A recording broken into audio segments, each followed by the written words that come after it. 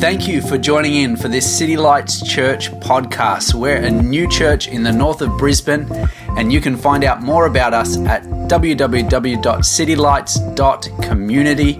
We hope that this podcast encourages you in your journey of following Jesus.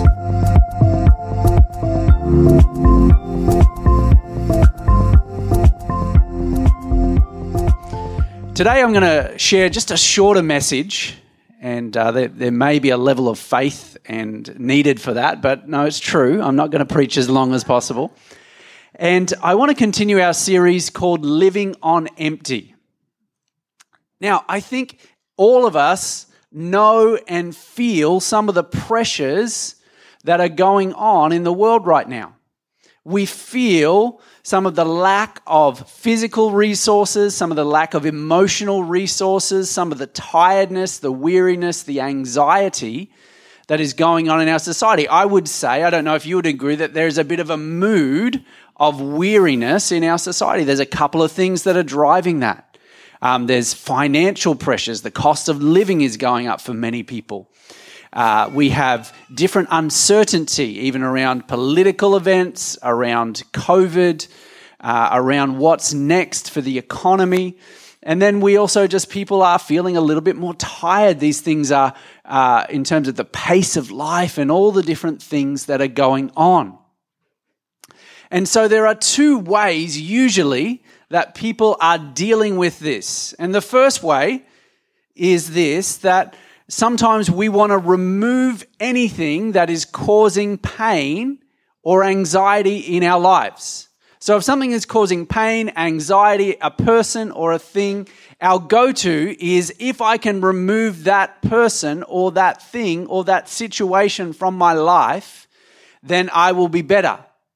So this is a general approach to life. So if anything is causing me pain, it must be the enemy, it must be removed from my life. That's one general approach. The other general approach is this: I'm just going to tough it out. I'm just going to put my head down. I'm just going to grind it out. A word that we would use is we would be stoic. We would just say, hey, it doesn't matter what my emotions are saying. It doesn't matter what's going on. It doesn't matter what my body is saying. I'm just going to grind it out. So two main ways. And I think that for many of us, we feel a little bit of fragility, like an egg. And we think that if things don't go our way, we are going to fall and we are going to break and we're going to stumble. But today I want to talk about a third way.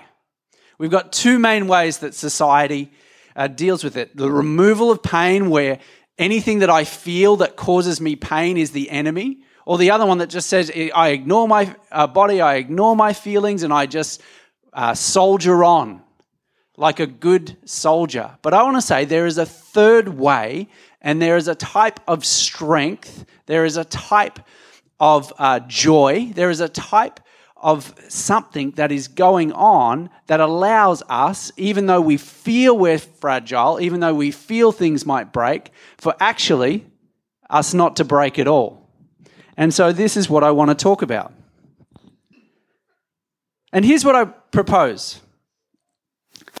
That there is another issue that not many people are talking about and not many people are focusing on, and that issue is spiritual depletion. And let me talk about this. This is a term that a friend of mine, a pastor, Chris at City Point, great church on the south side, was talking to me about the other day when we caught up.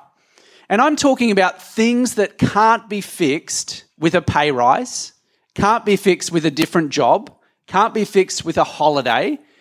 I'm talking about the deeper things that are going on that are depleting us, that are having other external effects, but are actually internal things.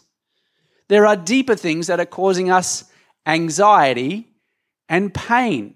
There are deep fears. Can we be honest? There are deep fears that we hold about ourselves, about our future, about what's going to happen next. There is regret. There is inner turmoil as we deal not just externally but internally with some of the consequences of the decisions that we have made. And the effect is that it stops our peace, it stops our progress, it stops our purpose, and I would call this spiritual depletion. Let's have a look at this scripture from John chapter 15, and Jesus is speaking about this topic. And he says this, "Remain in me, and I will remain in you, for a branch cannot produce fruit if it is severed from the vine, and you cannot be fruitful unless you remain in me. Yes, I'm the vine, you're the branches. Those who remain in me and I in them will produce much fruit, for apart from me, you can do nothing."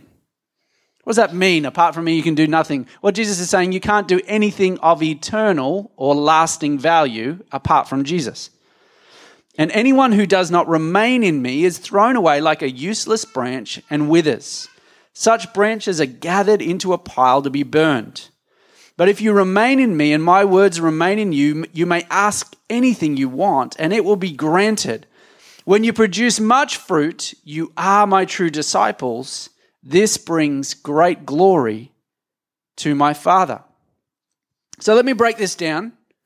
We're talking about vine, branches, and fruit. Now, in this time when Jesus was speaking, vines are everywhere. Everyone knew about vines. Everyone has more access to, is more involved in agriculture. And so you're seeing vines everywhere, predominantly grapevines, used for a whole bunch of things that people are involved with. It's an agricultural metaphor.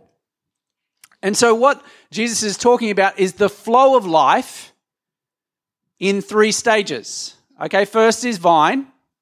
All right, vine is the source of life. It goes down into the nutrients. It goes down into the ground, right? The next is the branches, all right? So out of the vine come the branches. And there are 2 pictures in this passage about branches. One is a branch which is severed from the vine. And you've seen that. Or perhaps you've had some people here I know are really good with pot plants. Anyone who's not so good with pot plants? And so you've seen the effect of something that is brown and brittle, and essentially it becomes worthless, right? There's nothing that you can, it is completely died. It is severed, it is brittle, it's disconnected, dry, lifeless, fruitless, and eventually useless, right? This is an agricultural fact. When something has been disconnected from the vine or from the energy source, it becomes fruitless and useless.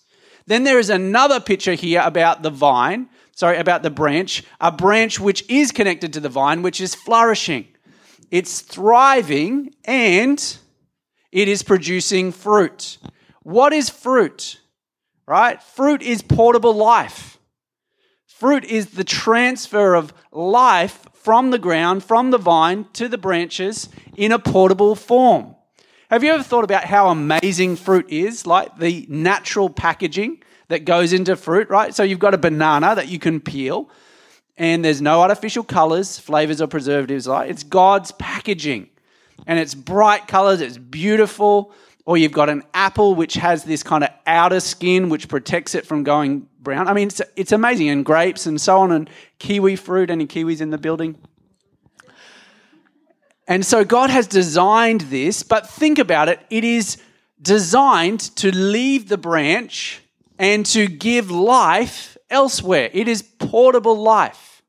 You and I could live for the rest of our lives on fruit and vegetables, right? We could, and it's not designed to stay there, it's designed to get to a point where it's matured, where it actually leaves the vine or leaves the branch, and it actually goes with a purpose to give life. This is God's intention for us, that our connection to the vine in a branch would allow us to be in a position where over time we produce something that is designed to give away, that doesn't leave us for the worse. Healthy branches produce fruit and can still remain healthy. They give life without sacrificing their own life, because that is what they are intended to do, and that is what God has intended for you and us. That we are givers of life, just like a fruit. that we have portable life that is beautiful, that is packaged, that is unique, that has flavor, that has color. And we are called, Jesus says, you are called as a follower to give life to someone else without it costing you, without it depleting you. But the key is this. The key is connection. Now, we're talking about real fruit, but the Bible also talks about spiritual fruit. Galatians 5, here's what it says.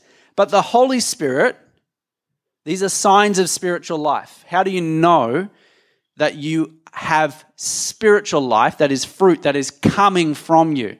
It's these things. Produces this kind of fruit.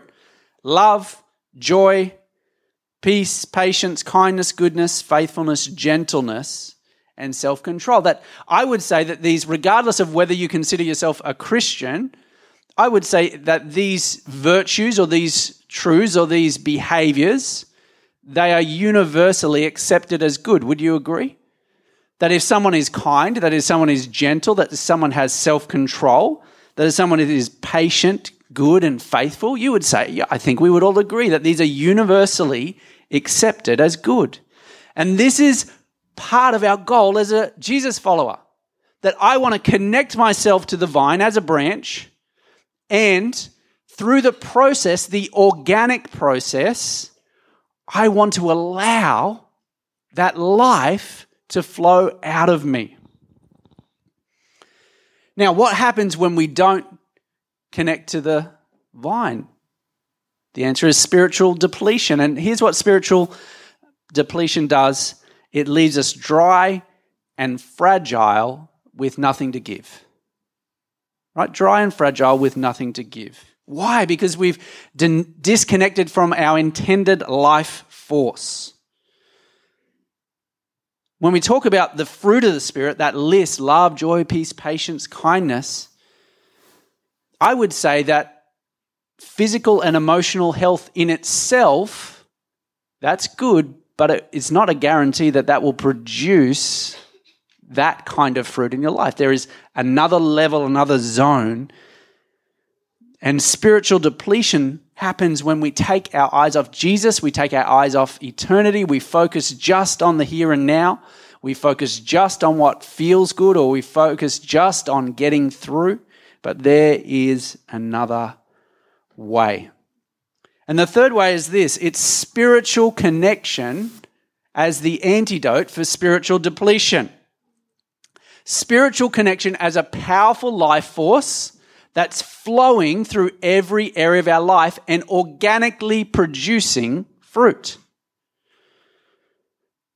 So when I was in uni, I started uni probably about 17, 18, and I didn't have a lot of money. Did anyone have like a season in their life when they didn't have a lot of money? And so after church, we used to, all the YWAMers over here, I was like, yeah, come on. This is the best sermon I've ever heard. All right. So we would have our morning service, and then the beach was about 45, 50 minutes away. And so we would jump in the car, and my mum let me use a Mitsubishi Sigma. You'd probably have to Google it to see, like, petrol and oil at the same time, filling them up. And so she would let me have that car. And so I would drive to the beach, but as I was driving to the beach, I would be hoping that my passengers would give me petrol money. I was like, I'm hoping they offer, I'd go fill in. I'm hoping they'll say, oh, here's $5 petrol money, because I didn't have a lot of money at that time, right? And so, but in spite of that, I never ran out of petrol. In spite of that, I didn't have a lot of money, but I never ran out of petrol. My first job, real job at a university, was in sales, and I had a company car, right? So it was a Ford Falcon station wagon, all right? Did the job. I got the girl, right? So I don't know. Had a cage in the back, and so you could put all the stock and all that kind of stuff. And so I had this car. So they would give me the car, but they also gave me a fuel card. And unlimited fuel, right? So if I wanted to go on a trip or a holiday, I could still use that fuel card. They're like, yeah, no worries. Just like whatever you want, personal use, whatever you want. In the first 2 months of having that car, I ran out of petrol 3 times. Why? Partly because when the dial got to like 25 kilometers left, the petrol gauge, I ran out of petrol. That's part of the reason. That was maybe part of the reason for the first time. But I just kept doing it because I just kept pushing, and I lived a busy life, and I was like, I've just got to go a little bit further, and I don't want to stop, and I don't want to interrupt my schedule, and I've got to go to this appointment, I've got to go to this call, and it happened 3 times. Now, whose fault was that? Had this car, had this fuel card, right? I didn't need any money in the bank. That was my fault. And here's what I want to say, is that many of us are guilty of what I would call random acts of spiritual connection. We are guilty of not regularly pausing, stopping, having a habit where we allow the energy and the life flow of God, which is actually free and unlimited, right? Here's an amazing thought. Anytime I'm ready to pray, God is ready to listen. Doesn't seem right. That's true. That's one of the beauties and mysteries of God. Anytime I'm ready. He's God, I'm not. Oh, God, I'm ready to pray. Okay. And he's like, let's talk. How amazing is that? How generous is God? How good is God? But we are often guilty of random acts of spiritual connection. And here is the importance of spiritual connection and the idea, John 15, the first part, says, remain in me and I will remain in you. Those who remain in me and I in them will produce much fruit. For apart from me, you can do nothing. We were created to dwell with God, to live our life in partnership with God, to stay with God. And sometimes our attitude for those that are Jesus followers is we have a calendar approach to our relationship with God and say, oh God, like, okay, this is what I'm looking, this is where I got, right? And I'm not at all saying we don't have to schedule time. But think about this, when Rebecca and I have been married for 18 years, 19 this year, is that correct? I've got the date on the inside of this ring. I don't have the lights a bit out, but I can check. That's what I'm saying. I know. A long time. Amazing.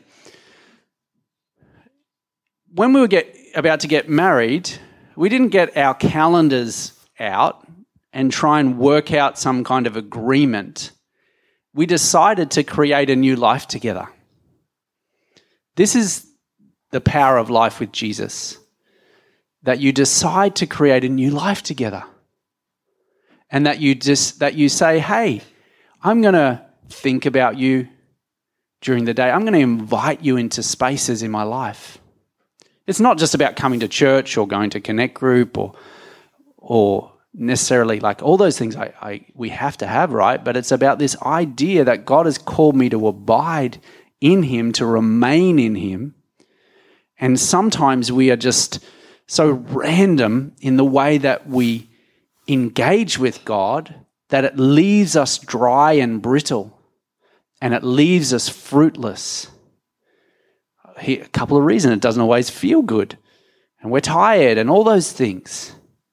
But here's what I'm saying, there is a type of life which is both flourishing for you, but allows you to give life to others in the way that you're intended. That is available to us. Now today we're celebrating baptisms. Today we're celebrating new life. We've got people who are making these bold public declarations, which is awesome. And here's what they're saying: I want to create a life with Jesus. I'm going to invite Naomi back. You and I were called to remain. We are called to abide. And so today, if you would say, as I have from time to time, hey, Andrew, I would be guilty of random acts of spiritual connection. I would be guilty of plugging myself sometimes not firstly into Jesus. Jesus wouldn't be my priority or my center. That in times I would be plugging myself into other things, other lesser things. I would be seeking comfort rather than connection. I would be seeking things that make me happy rather than things that make me healthy. And there is a deeper and greater sense of fulfillment, of peace, of life in your spirit that can take a deep breath. I'm home. I'm home with God. But like everything organic, it needs to be cultivated. There's consistency. There's patience. There's priority. And so this is what God is calling us to do. Let's pray. Jesus, we thank you for this brilliant opportunity to remain in you. Lord, help us to see that everything that we feel, everything that's going on is not just limited to what we can see and what we can experience, but there is a deeper peace available to us. The presence of God is available to us. The Spirit of God is available to us. You have called us to create new life with you at the center. Lord, I pray that people wouldn't feel condemned, but they would feel encouraged, they would feel energized, that there is such an amazing opportunity available to them in Jesus. And we thank you for that. In your name we pray. Amen.